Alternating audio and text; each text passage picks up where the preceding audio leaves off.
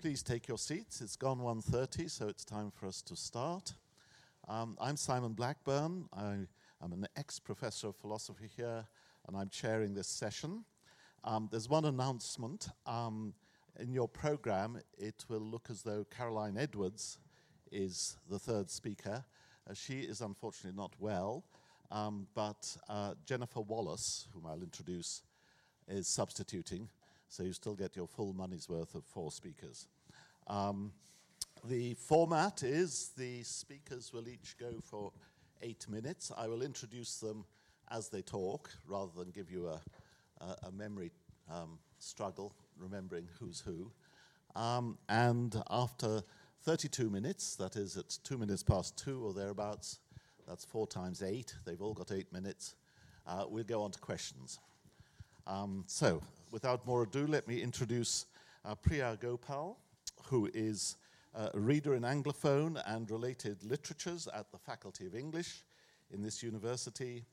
Her research includes British and American literatures, the novel, translation, gender, feminism, Marxism, critical theory, and the politics and cultures of empire and globalization. I don't know what that's going to leave for the other speakers to talk about, but anyhow, over to Priya, and it's here. Thank you, Simon. So my 8 minutes starts. I'll get going. Over the last year, it has become apparent to most of us that we now live in a global political order in which alternative facts, Kellyanne Conway's admittedly trenchant term, has become the norm. The idea is that there are as many facts as there are people, and there's no difference, apparently and ultimately, between fact and opinion. Although, curiously enough, some facts are better than others, apparently the wholly made-up ones are better than the others. One thing to note here is that lies have always been part of liberal democratic political spheres, but there is certainly something excessive and twisted about our moment. Riveted as we have been by events in the USA, we need not look only to 1600 Pennsylvania Avenue for a stream of such alternative facts. Britain has managed to make a history-altering decision on the basis of some numbers scribbled on the back of a bus, along with toxic drafts of the kind of hatred of other people that, curiously, is usually the accompaniment to alternative facts. In the country of my birth, India, a man who is officially a member of a fascist group, the RSS, has been elected to the highest elected office in the land, and he has held that ancient Hindus pioneered head transplants and space travel. And this is apparently the basis on which the adherents of Hinduism can consider themselves vastly superior to others. There are bigger and other more dangerous untruths in circulation, but that is for a separate discussion. So, is relativism responsible for this state of affairs? By relativism, as it is used in the question given to us to discuss today, I take it we mean the theory that there are no absolute truths and that all points of view are equally valid. Let's take that as a working definition anyway. So at one obvious level, we can say, yes, subscribing to the facile notion that all viewpoints are equally valid or that we can't ever determine the nature of truth is more or less indefensible and certainly a slippery slope out of which very little good can come. I should say, by the way, that I actually do not know very many actual card-carrying relativists. Even if first-year English students come to the classroom with the idea that everything is subjective and all readings are as valid as others, they don't usually hold it by the beginning of the following year. Let me say it outright then. Truth matters, reality matters, facts matter, evidence matters, knowledge matters. They have always mattered, but now, under complete siege, they have never mattered more. And yet, I can't help thinking that there's a whiff of something else about the terms of this debate as it is currently posed, not just at the Festival of Ideas, but more generally. Something that suggests to me that the debate has become a subterfuge for something that isn't precisely about truth or reality per se. My concern is that in our time, relativism much like political correctness, has become something of a catch-all term, a code word, a dog whistle even, for something else entirely. For relativism is the charge made against the claims to equality and restitution made by groups historically at the receiving end of subjugation. Relativism is a cognate word for that other contemptuous buzz phrase, identity politics, in denouncing which, astonishingly, sections of both the left and the right appear to concur. Identity politics, we are led to believe, leads to relativism, and in turn throws democracy, Western civilization, Enlightenment values, social cohesion, national unity, etc., into crisis. And I should state here that there are parallels in other cultures. Where I come from, claims that identity politics are the problem are usually made by upper caste Hindu men against the politics of Dalit self-assertion or constitutional protections for religious minorities. Just as is claimed for liberal Western democracy, these upper caste men claim that Hinduism is the truly secular and correct and tolerant and inclusive path, whereas everybody else is just a special interest.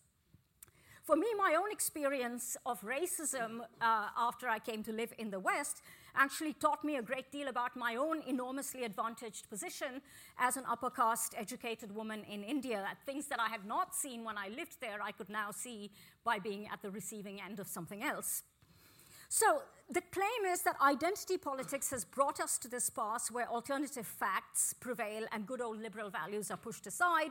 The racial or religious minority is sidelined and righteously angry because special minority groups are ruling the roost.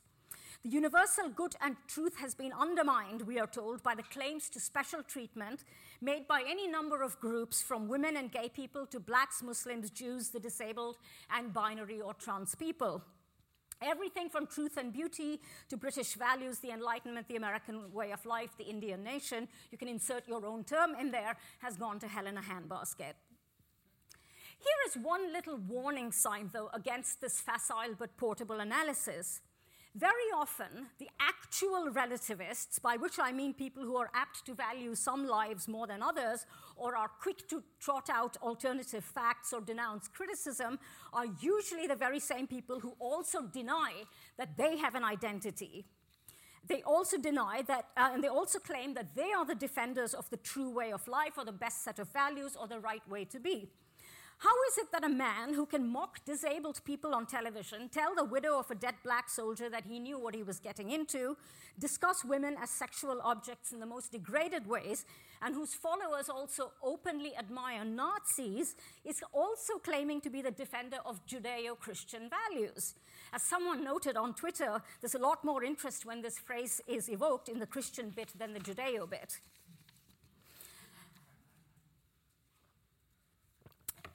My view is that we are in this situation because all along we have had a degraded idea of what universal values or truth before post-truth looks like. For too long, the truth has been commandeered by people, usually males with privileged identities, where they can pretend that they don't have an identity, who are less interested in truth than using an abstract idea of truth for the exercise of power, self-puffery masquerading as truth. Because if you're actually interested in such things as truth or universal values, you would understand that one arrives at these things through historical experiences and through our lived selves, and not because truth is some kind of abstract notion out there in a mysterious, unmarked space. Here it is worth noting the words of the great scholar and intellectual Edward Said, that when you attack the abuses of something, it's not the same as dismissing or entirely destroying that thing. So we can criticize the use of truth without giving up on the idea of truth. Said teaches us that notions of the common good or truth, I will finish in a minute. So Said tells us that notions of the common good, of truth, of wisdom, decency, equality, and so on, are not unique to one set of cultures or people, that all cultures have bad practices of domination and subjugation, as well as the capacity to resist and dissent. Truth needs to be seen as a capacity, not an achievement, or an uncritically codified certainty that somehow pre-exists us. In finishing up, I'm going to make a potentially contentious claim. I really am nearly done. Sometimes it is those at the receiving end of subjugation or inequality who have a better handle on reality, truth, and its workings. A greater clarity about how structures work against some people, and it's not usually those people who think they don't have an identity or an identity politics who are in denial. So if our job, if truth is really what we are after, is not to repeat bland and pious canards about freedom and decency that simply entrench the status quo, but to actually uncover hidden stories, missing actualities, pushed out truths. Particularly important at a time when billionaires are claiming that they are anti-establishment and striking a blow against elitism. What is most interesting about all cultures, as Said reminds us, is not their essence or their purity, but the way in which they have of conducting a compelling dialogue with other civilizations and cultures. It is up to us to keep this dialogue alive if truth is really what we value. Thank you.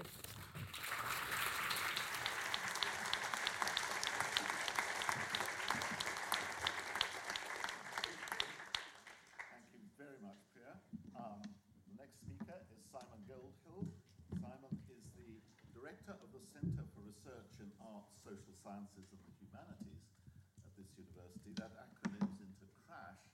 I've always thought it ought to be the Cambridge Academic Centre for Research in Art, Social Sciences and Humanities, because then it would be car crash.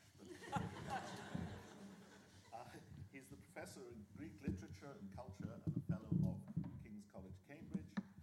He's not only written on the ancient world extensively, but he has a book on Victorian culture and classical antiquity in art, opera, fiction, and the proclamation of modernity. Simon, over to you. Thanks, Simon.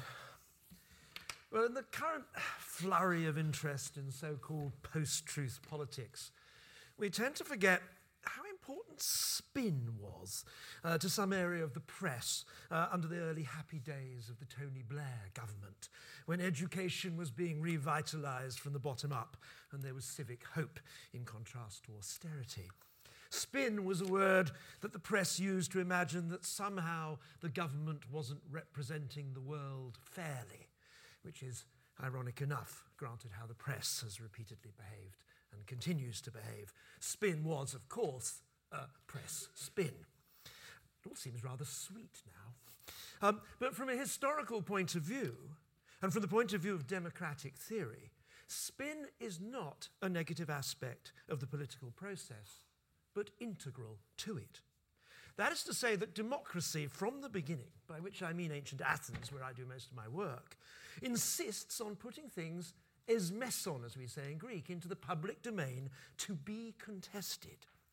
There's nothing inherently democratic in merely making things publicly available. There must be an assembly, an ecclesia, where a point of view can be debated and challenged, and where it's the civic duty of every citizen to make a decision on the basis of the arguments presented on both sides of a question. Which is one reason why the internet is not democratic or democratizing, as it's often claimed, but is more like a fragmenting of a polity into smaller, self-selecting and consenting units. One consequence of this is that democracy depends on both sides of a case being made with all the power of rhetoric, and the citizens being adept as possible in evaluating such persuasiveness. If mere transparency and straight presentation were enough to reveal the truth, there'd be no need for debate. Persuasion, which is the grown-up word for spin, is an integral part of how democracy has to work. Transparency is always a rhetorical pose. The court works well when both sides give the best possible case for their clients. So in this immediate sense, the issue of post-truth or relativism cannot be resolved by appealing to transparency or the naked revelation of what is the case, unless you wish to be very naive indeed about the necessary conflicts within any complex community about complex issues, where vested interests are part of the case, not something simply to be denied. Democracy needs difference of opinion, even bitter differences. And in turn, democratic debate requires persuasion, rhetoric, spin, and good judgment. Now, there's an equally strong requirement of relativism if we wish to engage with countries or communities other than our own. Again, we owe the origins of this nexus of ideas to ancient Greece and to Herodotus in particular and the sophists of the 5th century BCE. Herodotus told the story of how the Greeks defeated the Persian invaders. He saw it as a battle of East versus West, and his version of events has proved so dominant that John Stuart Mill, no mug, declared the Battle of Marathon a more important event in British history than the Battle of Hastings. Now, this battle was for him, as for many others, how our values came to survive and become prevalent. But Herodotus, in exploring the contrast between cultures, gave a long and sophisticated account of how the different communities of the Mediterranean differed. Of course, he was brilliant in arguing that what defeated the Persians was not military cunning or bravery, but actually the political and social values of Greek culture, our culture, led by Athenian democracy and Spartan commitment to the law. But he was equally clear that Greek ideas about their innate superiority in every area were nonsense. Egypt was older, had bigger monuments, and even Scythian nomads had things going for them. For Plutarch, writing in the Roman Empire, it was easy to deride Herodotus for loving barbarians. So open-minded did he appear about cultural difference. So he who only knows England knows not England. You can't learn properly about the self without exploring the other. Now, sometimes exploring the other looks like imperialism, imposing your values on the other violently or insidiously. Sometimes exploring the other looks like self-aggrandizement, when the other is looked at only to show how good you are and how good you feel about yourself. Sometimes looking at the other just produces bafflement. But without risking those negative strategies, and self-consciously trying to avoid them, the positive benefits of understanding how you fit into the world, into a world of differences, is simply not possible. Without relativism, you have only the crass self-assertion of your inevitable rightness. And I can't imagine any informed or intelligent position about a standing in the world that did not seriously reflect on relativism's necessity and difficulty. What I have found difficult in recent years is the appropriation of relativism and the denial of democratic exchange, all in the name of freedom of speech, another necessary democratic value, much abused. When politicians or merely commentators or citizens say, well, that's my view and we're all entitled to our view and I'm not interested in your counter view, or worse, we're not in a world of democratic exchange, but in a dangerous internet chat room, where all views have equal validity, but only those that agree with you actually matter. Because truth is difficult and different views on complex matters inevitable, that doesn't justify lies, which are not as complex as truth. It simply doesn't follow that because the truth is varied or complex, that lies are a good response to that. Because there are multiple views, that doesn't invalidate expertise, or allow you to denigrate good arguments over bad arguments, or bad evidence over good. What is hard to do, but I think it's absolutely necessary, is to resist such manipulative, self-serving and destructive appeals to self-interest concealed as relativism, without falling back on naive assertions of one's own certainty. People often talk about a crisis of faith, as if that was somehow our problem. I think we actually have a crisis of doubt. That is, we've forgotten how to navigate a world of doubt without screaming about our own possession of truth. Thank you.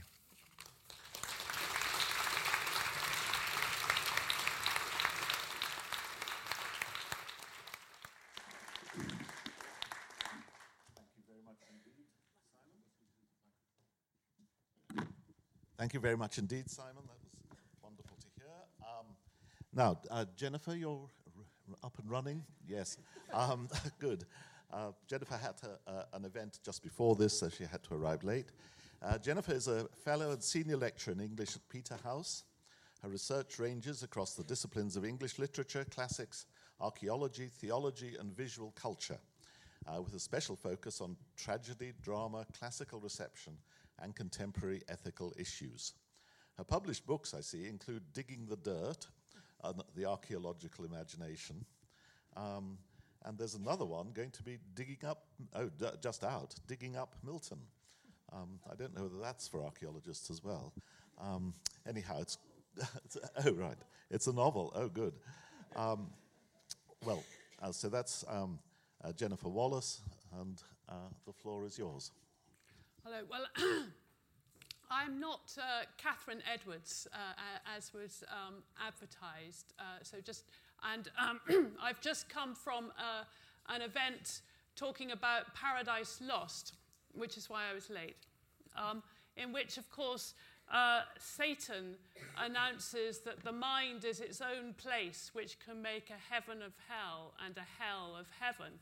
Satan, it seems to me, is the ultimate relativist. And probably what we're going to discuss in the Q&A is what relativism means. I had to look it up when I was asked to stand in at the last minute earlier this week. And I decided that I was definitely not a relativist, but it is actually a very difficult question. And when I started thinking about this, it seemed to me that fundamentally I'm not a relativist if we think of relativism and truth as radically opposed, precisely because truth, it seems to me, is fundamentally, for me, connected to the question of justice. Without truth, you can't have justice. And when injustice happens, it's often at the expense of truth. And I came to this conclusion because when I was asked, as I said, to stand in at the last minute, the first thing I thought about when I thought about, why does truth matter to me, was the moment at the end of Arthur Miller's play, The Crucible, a play in which truth becomes more and more murky, where the power of the mob to spin untruths becomes so febrile that terrible injustices are done. And at the end of that play, if you all know it, Proctor, the hero of the play, refuses, having already denied the truth that he was cavorted with the devil or whatever, having denied that truth, he finally refuses to sign his name to a public document explaining or confessing the untruth of his action. And he says he's not going to do this because it is his name. It's the only thing he can hang on to. And that name becomes a kind of symbol for him of truth and of a kind of justice that he needs to hang on to. And so it seems to me that what we're witnessing now in the chipping away of truth is, in many ways, also a growing sense of various forms of injustice. Now, this is a terribly complicated question because, as Priya has probably said, but I missed her talk, so truth is terribly difficult to arrive at. And one might think of truth as, in some ways, a kind of patriarchal, hegemonic notion which is falsely portrayed as objective. And so I was thinking, well, how do we actually arrive at truth? And it seems to me that truth is traditionally arrived at agonistically or dialectically. We think of truth in the law courts arrived at through the airing of competing narratives of what might have happened for a judge and a jury finally to discern through that some objective idea of what actually happened, and that is supposedly the justice. As I'm sure people are thinking about in this question about post-truth, the activity of peer reviewing in science comes up with the idea that ultimately truth has arrived through a form of consensus. The IPCC for climate change bringing together a huge range of different scientific opinions in order to supposedly come up with truth. Now, this agonistic, dialectic determining of truth is done dialectically, but within the framework of certain moral principles that have been accorded universal assent over time. And Simon has just mentioned the question of good judgment. It seems to me that good judgment has to lie at the heart of this opening up of various forms of apprehensions of truth to which people collectively will come up with a judgment. And through that, truth, it seems to me, is arrived at. Yes, it's difficult. And one might think in the 18th century, an exploration of the difficulty of arriving at a kind of false certainty of truth is one of the things that really motivates the early wits like Alexander Pope and Jonathan Swift, whose truth is to be apprehended through, as Swift says in Gulliver's Travels, thinking about the thing that was not. So what you do is you tell the false certainty in the hope that the reader can discern the real truth lying behind it. That is a kind of ironic truth that emerges at that time, and it's partly because of this difficulty of supposedly arrogantly pinpointing the fact that you have the easy purchase upon truth. So yes, it's difficult, but I think one has to hang on to it as an important principle, that kind of consensual but nevertheless fundamentally solid sense of truth is there. And I think you have to hang on to it now because it's being chipped away at. And it seems to me that our post-truth world is a world of lying and deliberate deception on the part of the right, which is sometimes under the mask of relativism, but it isn't because of relativism, seems to me. And it's the deliberate deception on the part of the right, which people who have been ground down by fear-mongering and economic and political neglect fall easily prey to. And those lies about climate change or immigrants or gender and sexuality or how many people attended an inauguration are just wrong, and they're deeply destructive, and they must be oppressed.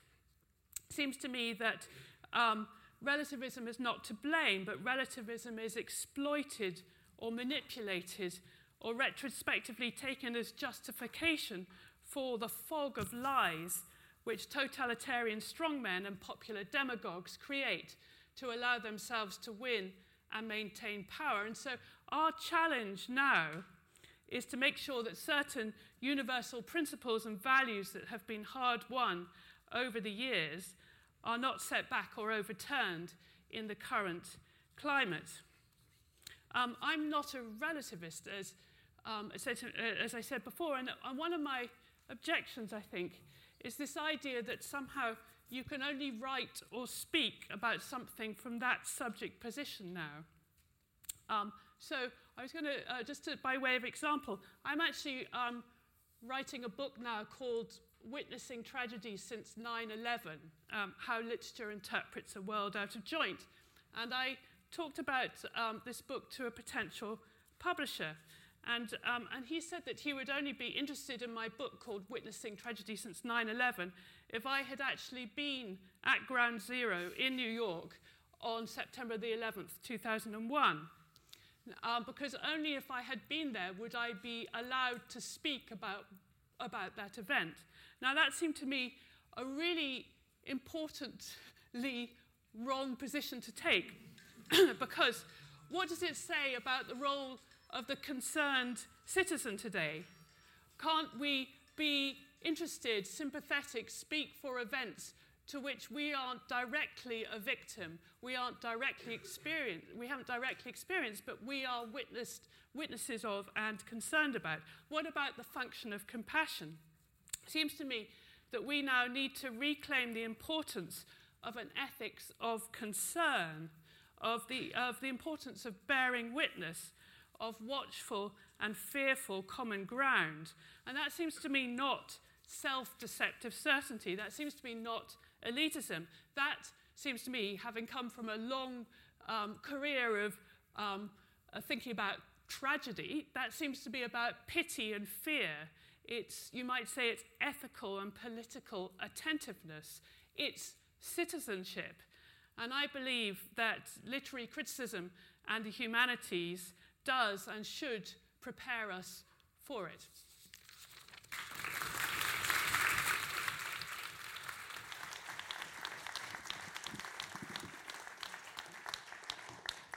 Okay, the final speaker is Frank Furedi, who's a very well-known sociologist and social commentator. He was formerly professor of sociology at the University of Kent in Canterbury. He's the author of 17 full-length books. I shan't read out all the titles. But of course, he's also a commentator on issues to do with education and cultural life in general. So, Professor Furedi. Yeah, thank you very much. I have become a little bit suspicious of the impulse and the desire on the part of people to discuss truth and post-truth society. And I think the reason for that is because whenever I talk to audiences on this subject, there's a kind of comfortable sense of, ha, ha, ha, look what Trump has said. And isn't it really horrible about all the lies that the religious right are making in the United States? And I think for this audience, and as for any educated audience, it's very easy to make fun and to criticize and to expose the latest lies of these idiots. You don't need to have a PhD in critical theory to see that there are problems here. But what this kind of complacent attitude projects is a complete unawareness that the question of truth has been at issue for a very, very long time.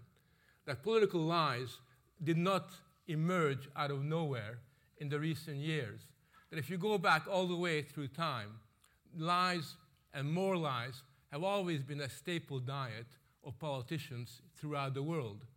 And I think it's just important that we take a reality check. I know myself, I feel very strongly about this because I've always felt that what was really important was not the truth, but the quest for the truth.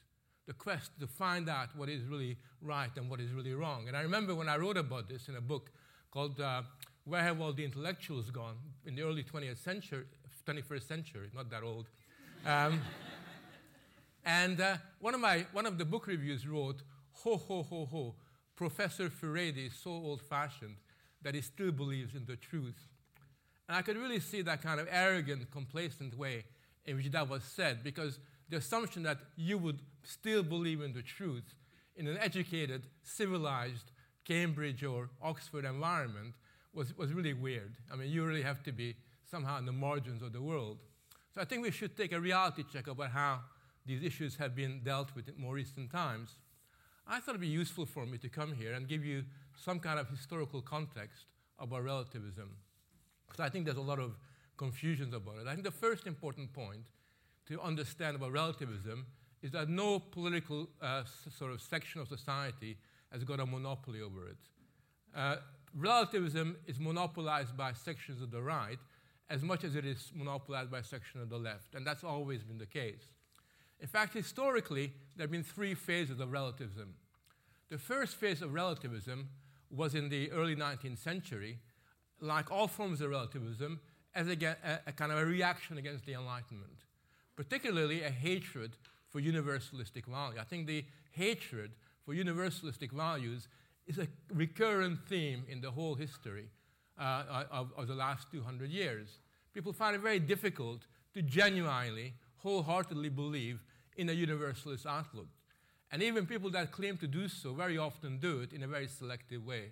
Very often what they do is they project their own particular standpoint as the universal point and are completely oblivious to the fact that universalism can take many shapes and many, many forms. But in the early 19th century, particularly in Germany, but to a lesser extent and in France, relativism wasn't really about questioning the truth, and it wasn't totally relativistic. What it was basically saying was we don't believe in universal values, we believe in German values, or we believe in Bavarian values, or we believe in French values. And of those, they weren't skeptical. They were very traditional about it. They believed in faith, and they believed in the truth of being Bavarian or being German. They believed, as Roland said, in the soul of France as being an authentic truth. And that's really how relativism emerges, as a kind of mystical, romantic, slightly conservative reaction against the Enlightenment. With the passing of time, by the time we get to the 60s, relativism adopts a very different form. At this point in time, relativism becomes much also directed against universalism, but it's also, for the first time, increasingly skeptical of tradition, of any traditional values, and becomes increasingly skeptical of faith in any of its form. And gradually you have what George Lukács, the Marxist philosopher, said, this kind of imploding from a relativism that kind of believes in nothing, or at least claims to believe in nothing. Although obviously, anybody, whether you're a relativist or not, will in fact have some fairly strong kind of believed. But I think what was very important about relativism in the 60s is that it was underpinned by three very important social and cultural trends that fed it, that fueled it, and gave it strength. I think, first of all, what we saw in the West in particular was the fragmentation of moral consensus, where you had the unraveling of national identities occurring throughout Europe and in other parts of the world, where all of a sudden, nobody could answer the question, what does it mean to be French? Or what does it mean to be British? So that was taking place anyway, that whole unraveling of national identity. Secondly, you had the erosion of what's called traditional values. I mean, the Conservative Party in this country could talk about going back to basics, but the more it talked about it, the more it became very clear that what the basics were was far from evident, and that the traditional family, traditional gender roles, traditional relations had somehow come unstuck. And again, that occurred with our relativism. That really was a cultural and important social trend. And thirdly, what you had, as a result of the decline of class consciousness, as a result of a sense of decline of universal consciousness, you had a shift from consciousness to identity. And I think that the development of what's called identity politics first kicks in at this particular stage in time. It's a retreat to identity, where all of a sudden, with identity, what becomes important is the biological accident that you were born into.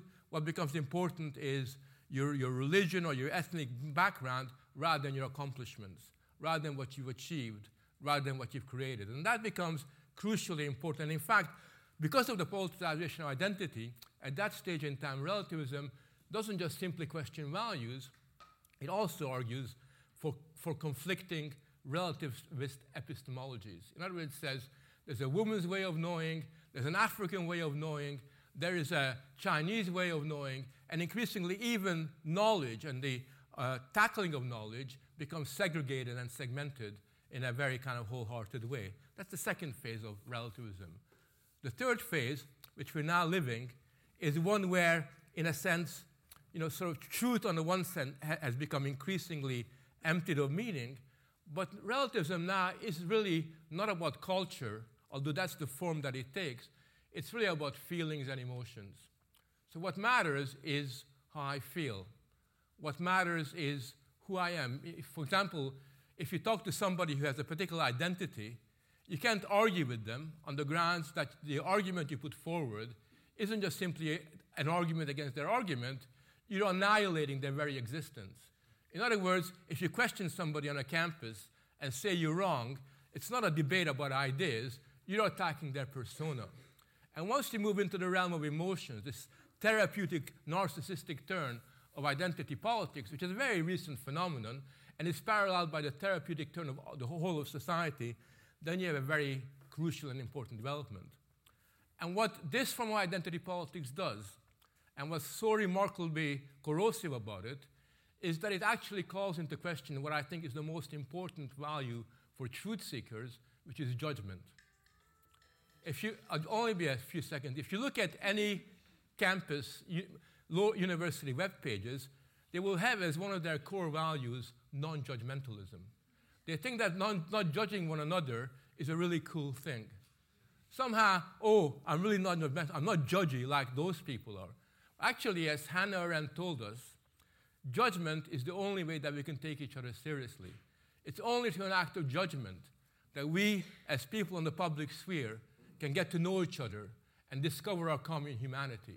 It's only through judgment that clarity and truth can be gained. And it seems to me that the biggest casualty of the current phase of what's called relativism or identity politics and its popularization is that the value of judgment itself has become pathologized. And as long as that's the case, truth will always be in danger and will always be monopolized, not just by the Trumps, but their equivalent on the left and in other sectors of society. Thank you.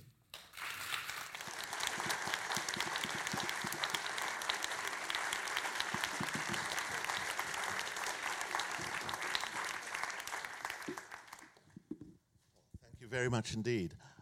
Before throwing it open to the floor, I'll just tell a very quick story about relativism.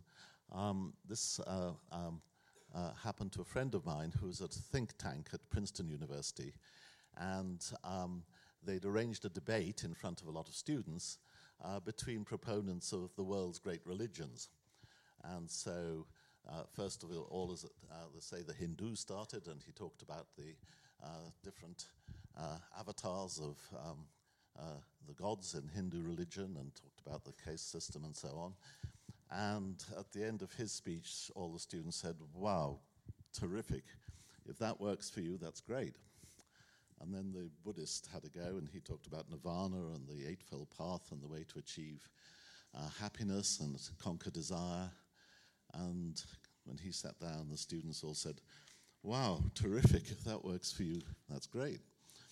And then finally, after a number of others, the Catholic priest got up and he talked about the fall of mankind and its redemption through Jesus Christ and the duty to love your neighbor and so on. And he sat down and the students all said, "Wow, terrific. If that works for you, that's great." And he thumped the table and said, "No, it's not a question of whether it works for me. This is the true word of the living God, and if you don't believe it, you are all damned to hell." And they all said, "Wow, terrific."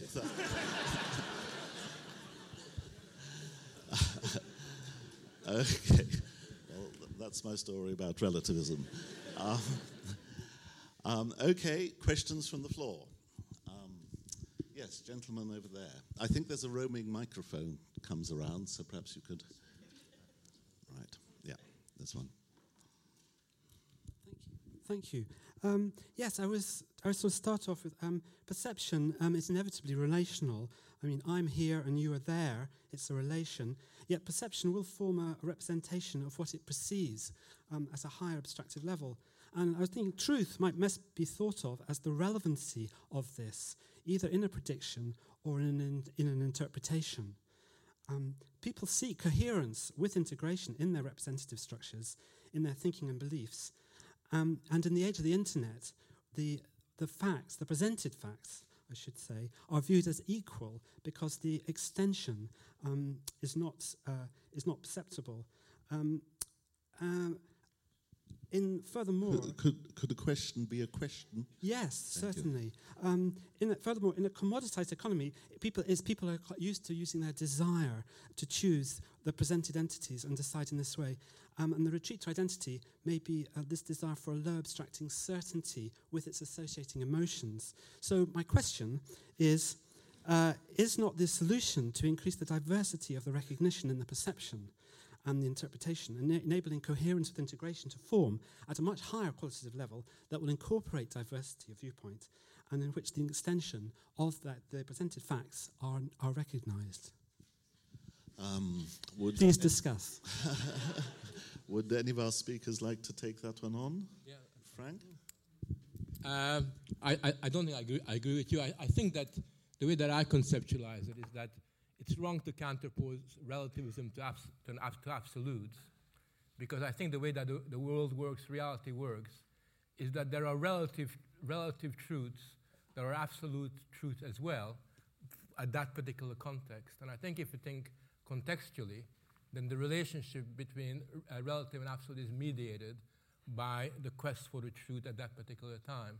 I think if we have that idea, that we can overcome the problem of relativism, because it's not a problem.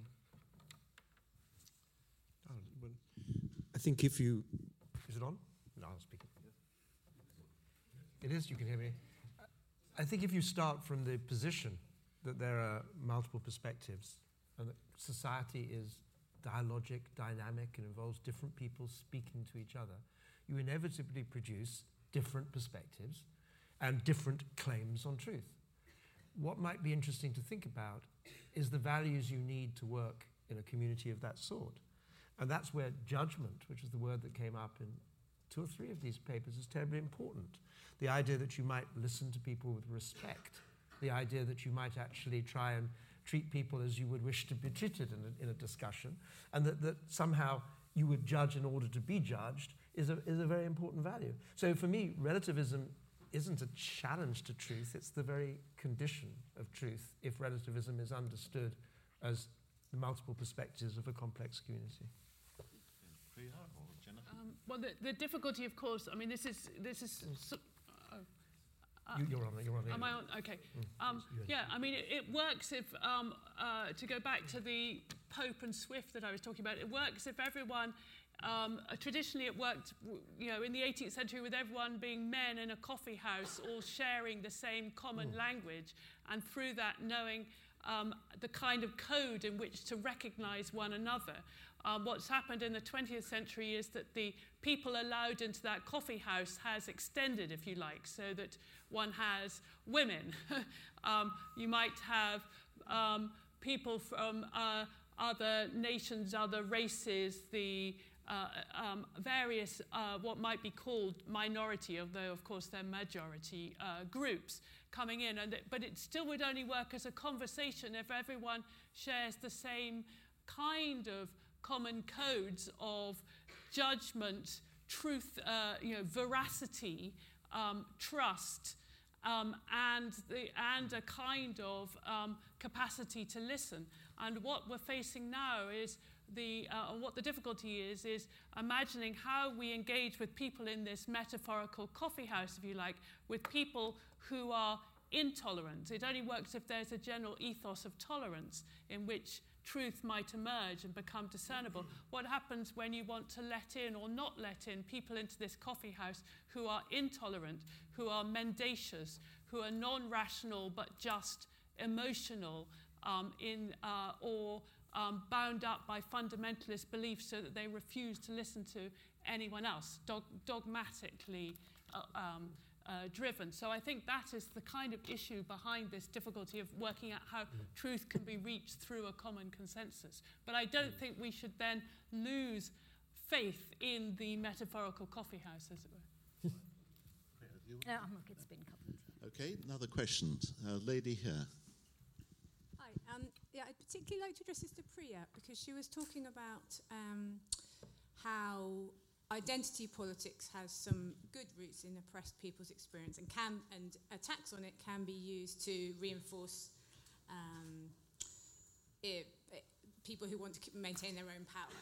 But do you not think it can also be used in the opposite way? I mean, some feminists such as Afar Nafisi and Ayaan Hirsi Ali have been attacked by relativists on the grounds that how could they possibly comment on their own cultures when these cultures are somehow beyond... it's so extreme as to be ridiculous, but these things do occur. Sometimes feminists are attacked, and sometimes by white people, by white men, on the grounds that they shouldn't be critiquing their own cultures.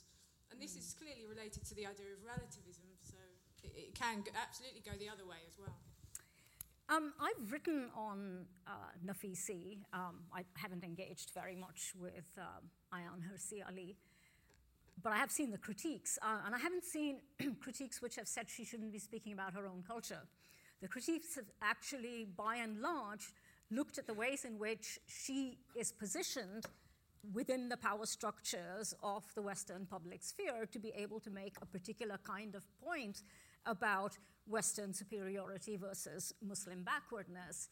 Nafisi also, and you can look up what I've written, is a very interesting person, but her writings set up a curious binary between an open, free-thinking, self-critical West and a deeply authoritarian, homogeneous Iran. Iran has a magnificent culture before the authoritarians had their way of debate and discussion and literature and dissent, and that gets completely wiped out in this kind of, I have come to America, and at last I am now free from a repressive, backward Muslim country. And I think the issue isn't that one can't have a critique. I just critiqued my own country and the patriarchs who run my own country. But I think one always has to be cognizant of the context in which an intervention is made, but more than the context in which the intervention is made, the way in which that is being used to underscore a sense of the West as the apogee of freedom, dissent, and liberal thought. And that's just completely nonsense. There is identity politics everywhere. I mean, just because people claim that other people have an identity politics doesn't mean that the person who's making that claim doesn't have an identity politics. They very much do. The question is whose identity politics rule the roost and who is trying to assert themselves within a framework where some people rule the roost. I also don't go along with the coffee house. I mean, I understand that, one must think about a coffee house, but for a lot of people, their identity and their way of being in the world is a life or death issue. It's not just about sitting here and stroking our chins and saying, different views, different engagements. For a lot of people, identity is a question of murder. So I find in this room, for instance, this kind of some of the consensus very much belongs to the identity politics of Cambridge, which is about as identitarian as a place can get.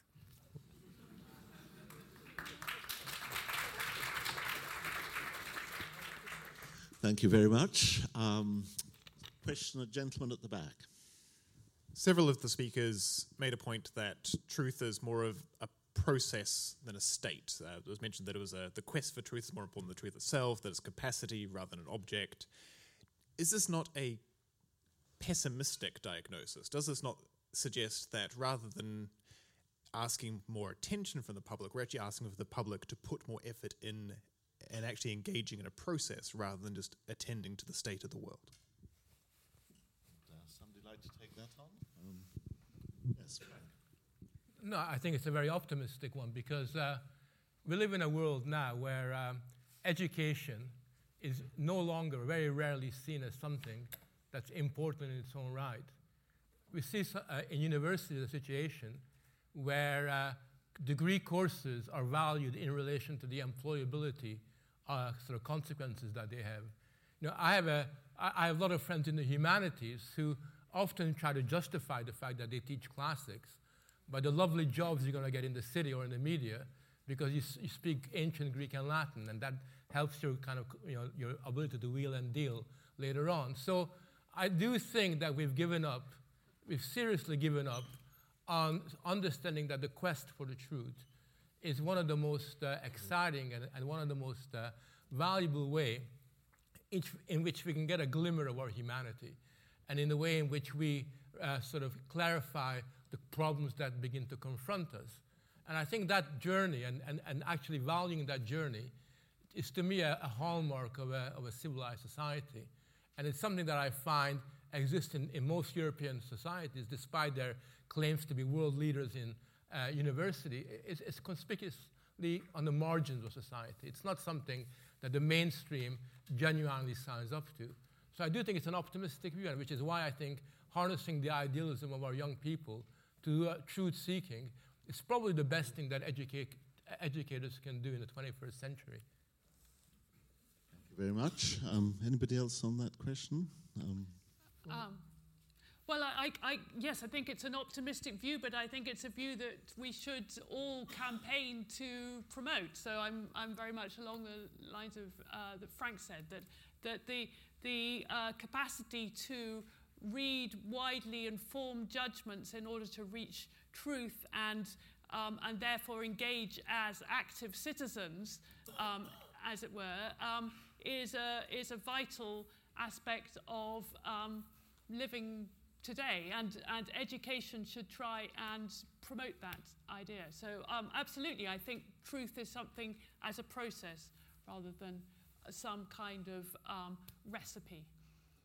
Apropos of Frank's remarks about the defense of the humanities, and with due apologies to Simon, who's the classicist. I think there is a famous story about a dean of Christ Church, Oxford, in the last century, who was asked what the value was of educating people in the classics.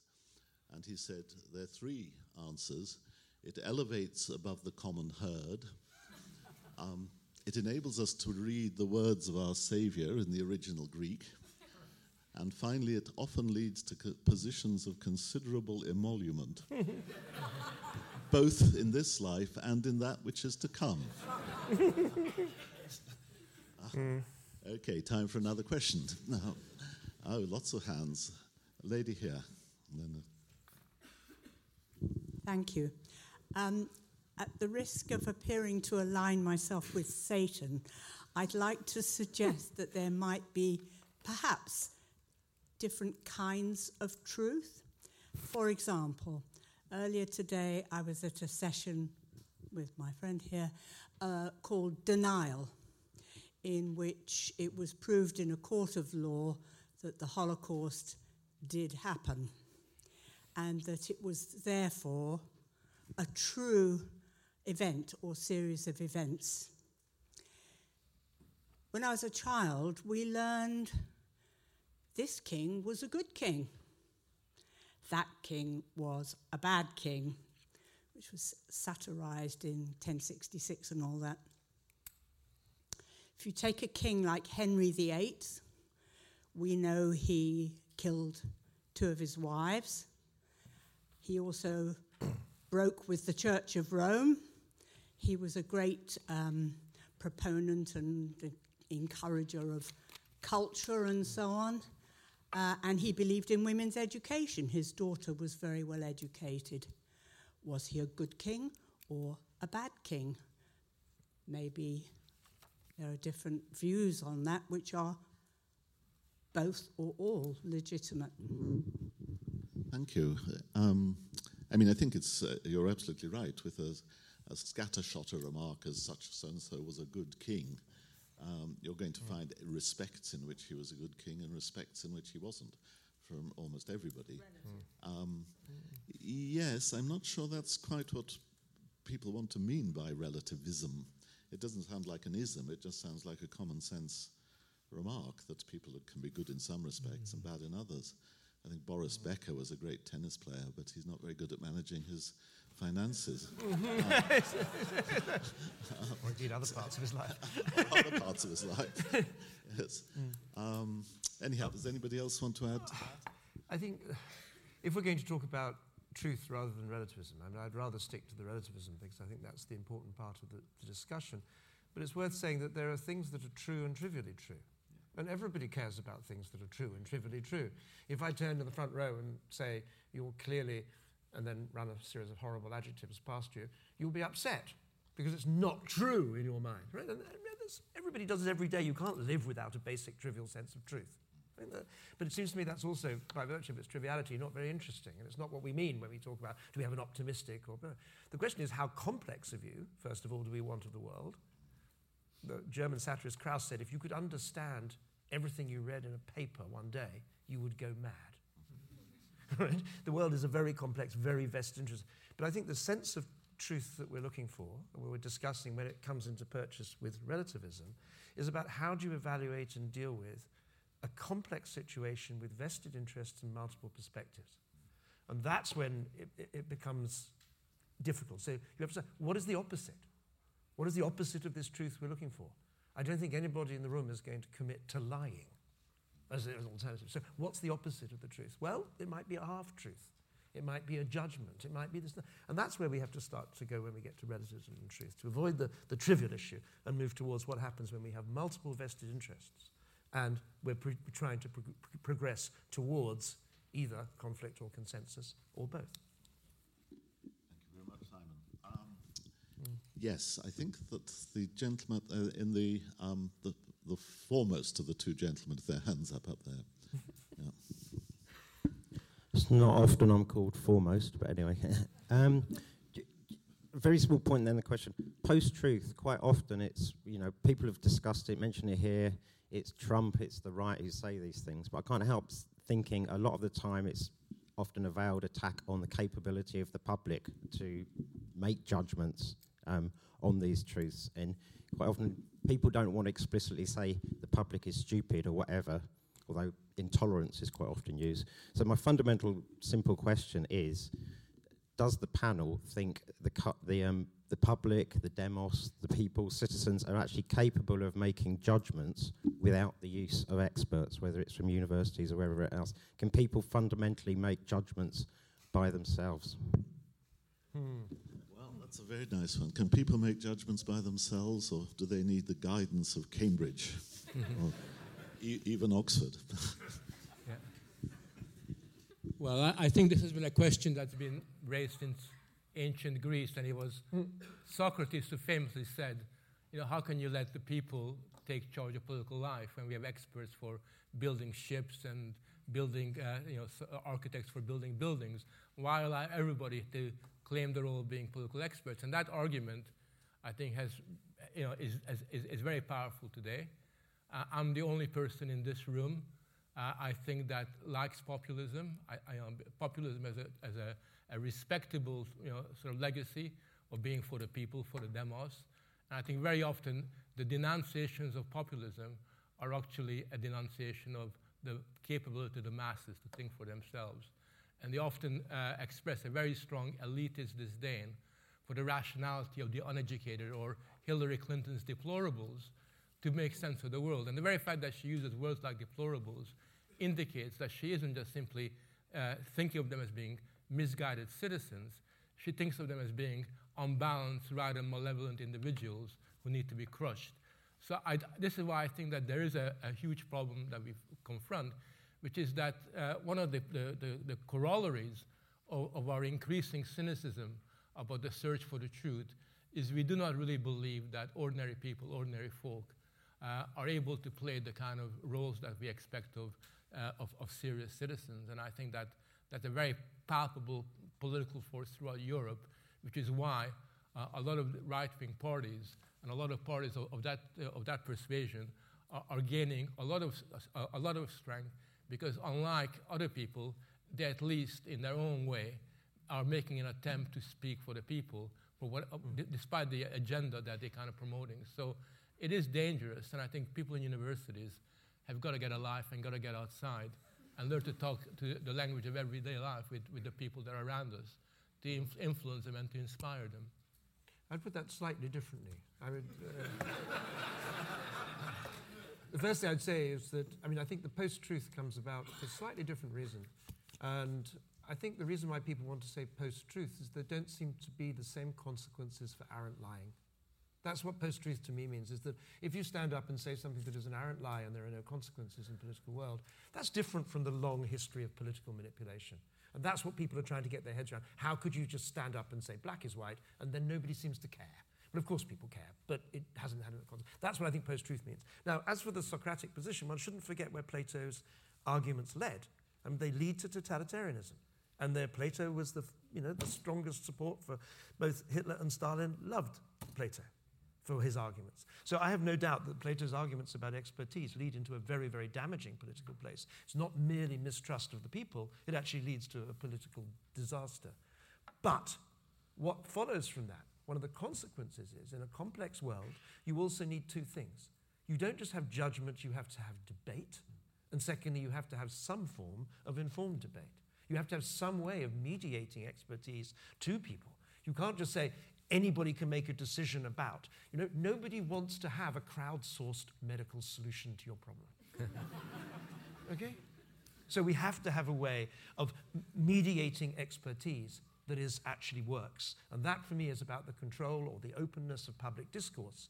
And for me, one of the horrors of living in Western society is just the sheer poverty of public discourse that inevitably leads to the inability of anybody, not just the people, so-called, but experts, people like university people. I find it as hard to make an informed decision about climate change as anybody else because of the poverty of the public discourse on that.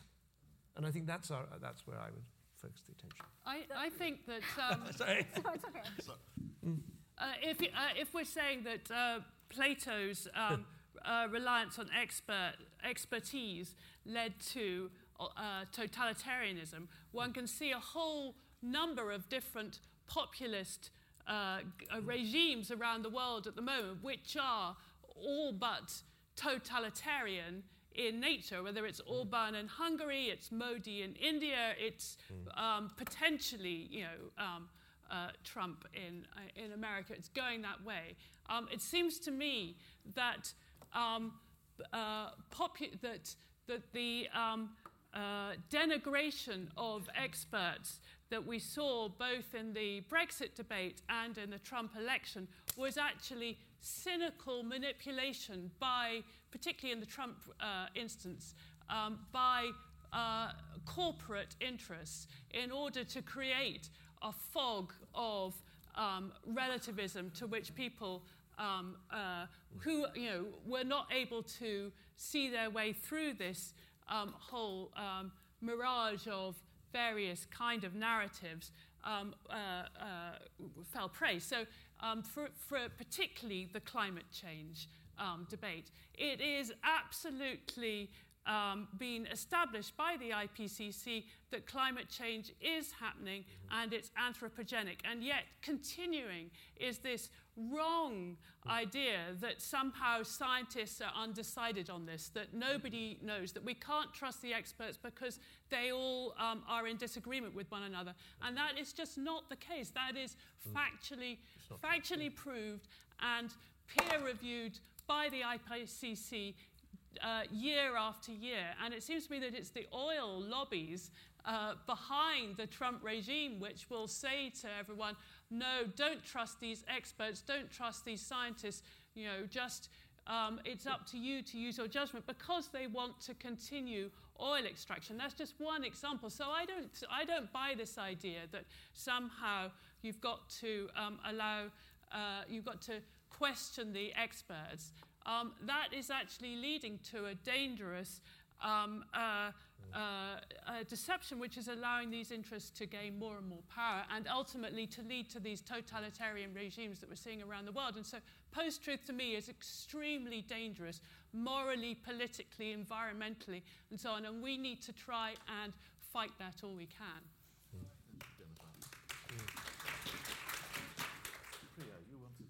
I did want to briefly say, some of this has been covered by Jennifer and Simon. The issue isn't whether, I don't know about Frank, but I'm sure he's not the only person in this room who cares about democracy, and democracy being wide and deep and as participative as possible.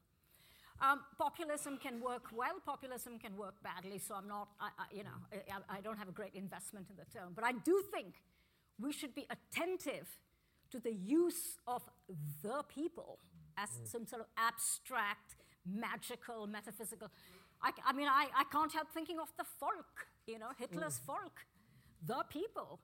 And to have this discussion without looking at what people are denied, what people are not given access to, how people are lied to, how a small number of people control the information that goes out, including how many billions will be available for the NHS if you have Brexit, and lots of people voted on that and felt cheated subsequently. So I do think that we need to be careful about romanticizing the idea of the people. Everybody needs to be questioned. Experts need to be questioned too. But I don't think we can give up on an idea of knowledge and things that are simply not true. So I do think we really need to be extremely careful about fetishizing and romanticizing.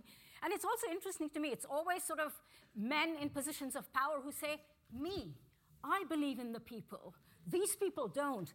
I believe in you. And I need to be really, really careful.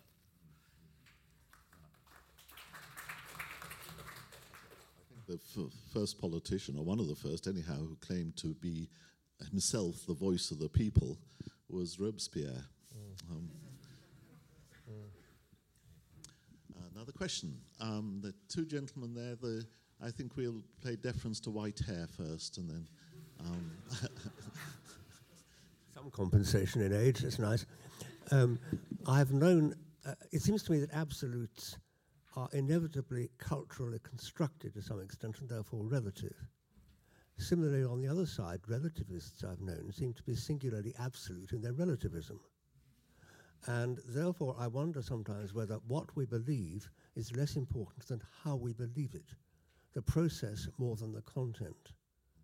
And therefore would ask the panel, is it possible, do you think, to have absolute beliefs, but also tolerant of those with other absolutes?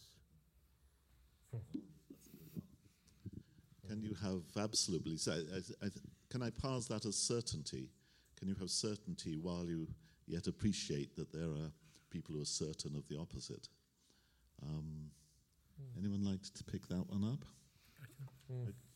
Well, I mean, if you read Locke's letter on tolerance,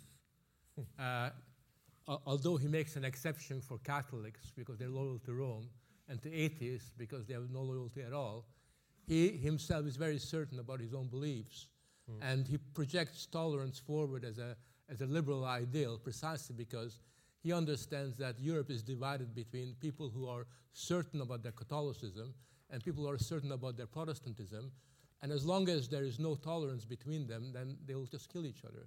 So tolerance emerges first as a pragmatic solution to the civil war within Europe, and it's only laterally that it acquires a slightly more sort of nuanced sort of complexion with the contribution of Mill, Spinoza, sort of the skeptics in France. But I do think that there is no contradiction between being certain about your beliefs and being tolerant, because tolerance is about tolerating ideas that you think are intolerable. I mean, that's the beauty of it. You think that they're talking a pile of crap. You don't have any kind of commitment to that, but nevertheless, you're prepared to tolerate their right to express those views. I mean, that's a very important fundamental value of a democratic society. It might also have something to do with how Christian you are or aren't, in the sense that the great pressure being put on the word belief, where we might think a little more about action, about what you do, how you behave towards other people is also kind of important. And since Simon started telling stories, I'll tell a story. This is the story of a meeting at the UN, or the new UN after the Second World War, in which person after person stood up and said, how could we have done this to the Jews? How could we do that? They're just the same as us. It's amazing that people like us, we all share the values. How could we have done this to the Jews? And finally, of course, there's the little rabbi who stood up at the end, and there's always a final rabbi in the story. He stood up and says, no, you still haven't got it. The Jews are different, but it shouldn't matter. Right? That's when tolerance counts. It's not. So it's the behavioural. It's can you actually deal with people's differences in a way without trying to impose, to oppress, Don't think so hard about belief. Think about whether you're actually dealing with power relations in a decent way. We might get somewhere. Okay, thank you. And the gentleman next door, yes, was forced to give way. I like the idea that you have to have both sides presented. But isn't it also the importance of the question? Well, if both sides are not presented, we can still ask the question. And the media sometimes are in charge of this, or we let them be in charge of this, asking the very serious questions. Another point, should we not recognize that truth changes? Science has, part of the scientific method is that truth will be challenged and it will change. Faith systems tend not to be that way. Anyone like to comment on that? I think, it is, to go back to my point about the IPCC and climate change, where we think of the truth of that based on the fact that what's the percentage? 98% of scientists say that climate change is anthropogenic and 2% don't, or whatever. And so if one is trying to present the facts about that, you should have, every time there's an interview on the BBC, you should have, 9 scientists being interviewed saying this is happening, and only one or half a scientist, which half, speaking the opposite. But then, to talk about the way in which truth changes over time. Conversely, at the time of Galileo, and my knowledge of Galileo is based on Brecht's play. You have Galileo's truth about the Earth going around the sun, And at the point that he's coming up with that idea, the consensus is on the other narrative of the sun going around the earth. So would the BBC at that time have 9 people opposing Galileo, and Galileo saying this truth? So yes, it is a problem about how you know, if we're saying that truth emerges consensually, how do you have suddenly a different opinion and then gradually persuade people towards that opinion? And yes, I don't necessarily have an answer to that other than a growing kind of listening and responsiveness and capacity of openness. But maybe the rest of the panel would. Yeah, I am a little bit worried because you talk about science being open-ended. That's how I understand it. And the Royal Society used to have this motto, on the word of no one, an orientation towards testing and experimentation. But I think the unfortunate consequence of the climate change or the global warming debate has been that the way that the skeptics have been dealt with is by inventing a new word in the vocabulary of science, which is the science. So all of a sudden, the science, like the God has spoken, the science has spoken. And I think that they have to shut up all discussion. And I think that we need to be open to the idea that even if half a scientist raises some questions, in a democratic sphere, you got to not just simply say, oh yeah, the science has spoken. We got to be open to the idea of discussing and debating it, because otherwise we end up being dogmatic and we cease having the capacity to yield to new experience. So I do worry about the way that we all shut down our echo chambers and are unprepared to listen to voices that may make us feel a little bit uncomfortable. I can't let it go past just that you said that maybe we should leave the big questions to the media to pose. I would be extremely unhappy to live in a world in which Paul Dacre set the agenda.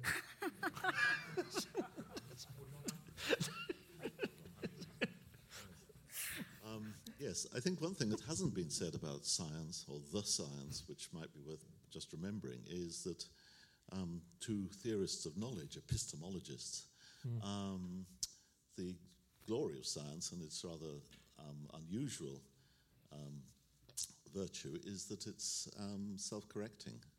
That is, good science drives out bad science. It's one of the very few areas in which evolution has an arrow of progress built into it. Whereas in something like literature or drama or whatnot, or philosophy perhaps, you might just as easily go backwards as go forwards. Yes, over here. I actually just want to comment on the comment you made. My question would be, nowadays in a lot of communities, a lot of different countries, funding for science is drying up. So a lot of funding now is from big business. And is there not the chance that perhaps who's funding your science also influences what your science says? So does that play into relativism? Sorry, just as a comment, I mean, you're absolutely right. There's a lot of statistics about the different results you get if you look at research papers, and including peer-reviewed research papers, which have been paid for by big tobacco or big oil or whatever. And they come to very different conclusions from research papers which are not so funded, but are more objectively funded. Yes. I mean, it is a serious worry. You only have to read something like Ben Goldacre on life sciences, medicine, to find that a real worry. But in principle, with honest researchers, then should be self-correcting. Can I make a small point that takes us back to the previous discussion a little bit, but picks up on this one? I think that tolerance and engagement and judgment are all very good things. But I also think that you tip over into the realm of the patronizing when you say, even if half a scientist says that there is no such thing as climate change, we should take it seriously and give it due respect. I mean, if we have no filter for right and wrong, or actually happening or not actually happening, we should just disband and walk out of this room now. There's something really patronizing, except it pretends to be democratic and open and free, but actually it's really patronizing to say, I mean, the flip side of that would be telling a student who's clearly wrong, that's valid. You can have a first-class degree too. I just think that if we're not going to make any distinction between right and wrong and anything goes, the flip side of this is people saying, is all genocide bad? Oh, and then some people say, well, there are certain circumstances in which, massacring an entire population might be justified. And so it just seems to me that tolerance is one thing and engagement is one thing, but absolute nonsensical free-for-all is a completely different thing, and it benefits only certain kinds of people and usually people in power. And I just had a point. I really disagree with that, because if you look at throughout human history, it's always been small numbers of people and minorities who raise some very difficult questions. And throughout history, we see an attempt to marginalize them, to shut them down, and say that they are, we should not be taking them seriously. And I'm not arguing for a free-for-all. I'm not saying that you automatically, sort of take their voices seriously. All I'm saying is that tolerance, to me, is tolerance. It's not selective. It's not something that you apply to some people, but not to other kinds of people. We should tolerate murderers and killers too. No, tolerance is about ideas. I mean, the idea of tolerance is not. But it's not an idea. It's a denial of a fact. Well, in your, and that's what scientists do. They assess facts. Yeah, they assess facts, and other scientists assess facts differently. Yeah, it's called interpretation. Interpretation is not given by God. We interpret in different kinds of God ways. is not part of this discussion. Well, it might as well be according to your logic, because the science becomes like God. If a half a person or one person challenges that, then that's almost like room for excommunication. I do think we need to take debate and discussion a little bit more seriously. I think tolerance. I think there is. I think there's a problem if we take tolerance as an absolute value, because it leads immediately to paradox about tolerance of intolerance and whatever. That's the thing. Tolerance without judgment of any sort becomes danger. I would go back to good old Aristotle, who had a word to say that he says, if you're not capable of anger, you're not capable of facing injustice, of recognizing injustice should make you angry. You should be intolerant of injustice. That's not and that is an idea. Injustice is an idea in practice, and so you should be intolerant of injustice. But how you enact that doesn't mean you have to. It means you go around shooting everybody who disagrees. I mean, there are ways of enacting, but that's why I don't think tolerance is an absolute value. I think it's a very important value, and linked to judgment, it's one I will fight for, and I've already said so. But if you take it as an absolute value, you end up saying, I don't care about things that you should care about. If you're not. But why does that follow? If you believe in tolerance. You believe in judgment. That's the whole point. You judge something to be wrong, and you still tolerate it. The whole point about the beauty of tolerance, and that's why it's an absolute value, is it tells us that we need to be open to judgment. I mean, that's that was the key, sort of creative dimension to it. And if we use tolerance selectively, then what we're saying is we tolerate some things, but not other things, and that really does lead to, the kind of Trumpian idea of double standards. Quite a forest of hands. I think I'll go right to the back. Back center, yes, there's a gentleman. Yeah, so I just wanted to say that in South Africa, it depends really who's doing the tolerating. So we allowed our president to deny the science on HIV/AIDS and accidentally allowed 200,000 people to die. So the science does matter, and judgment at the right point does matter. I also wanted to say that there's a slight paradox about, there seems to be, on the one hand, we're agonizing about being in the post-truth age. On the other hand, we seem to be surprised that the appeal of authenticity seems to be really powerful. And that seems to me slightly paradoxical. It almost suggests that what matters is that, it almost suggests that it isn't the value of truth that has lost it isn't that truth has lost its currency, but that maybe the people have generally lost faith in the political, intellectual, and financial elite. I mean, we are speaking 10 years after the financial crisis, which I'm sure 10 years ago, if you asked someone whether financial economics in 2007 was peer-reviewed and there was a sort of absolute consensus about what we should do in maintaining stability in the financial system, I'm pretty sure we get a widespread agreement. So I think we should also read this as a disillusionment in the essentially centrist political establishment. Yep. Thank you very much. We've only got 5 minutes left, so could I ask people to be very, very brief with their questions. I think there's a gentleman over there on the left. There's one person right in front here. Has been hand up, blonde one with. Just going back to what Priya was saying about, sometimes people are denying objective facts. When Copernicus developed his, heliocentric model of the universe, or the solar system, people denied this, saying that there's no way the Earth could be moving. When you drop a stone from a tall tower, if the Earth was moving, it wouldn't drop at the bottom. To them, that looked exactly like he's denying objective fact. You drop the stone, it lands right next to the tower. If the Earth was moving, it would land 100 feet away from the tower. Copernicus had seen something that their model of objective fact might not have been correct. Do you not think that we might get some things wrong in that kind of nature now? Are you asking me? Yeah. Yes. Error is a part, and error is a part of all inquiry. But Do you not then think all views should be, allowed open to judgment? I think all views should be subject to scrutiny, and what Copernicus didn't get, which is rigorous peer analysis and rigorous subjection to knowledge. So I think that's a completely false comparison. You're actually talking about a situation of belief, where one set of beliefs contradicted another set of beliefs. But when you have intellectual inquiry, we can give up the project of science and intellectual inquiry, but if you're gonna have intellectual inquiry, you have to believe that there are better and worse knowledges. It just seems to me incredibly patronizing to say anything goes. If somebody believes something and I believe the opposite, it's all fine. It's just as valid. That's really, you don't want two doctors standing on your, when you're sitting in a hospital, having completely different views on what might save you, and one is completely, yes. Hang on a second.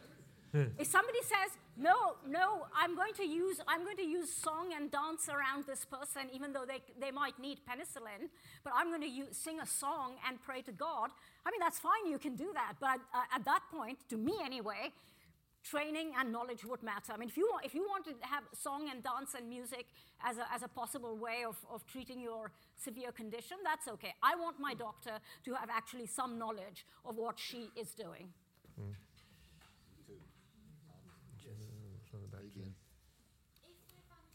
Could you just get the... Thank you. If I've understood you correctly, it sounds like you're elevating complex truth over simple truth.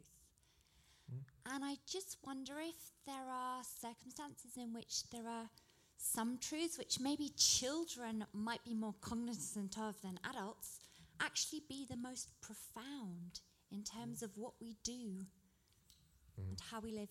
I forget who it was who said that truth is rarely pure and never simple.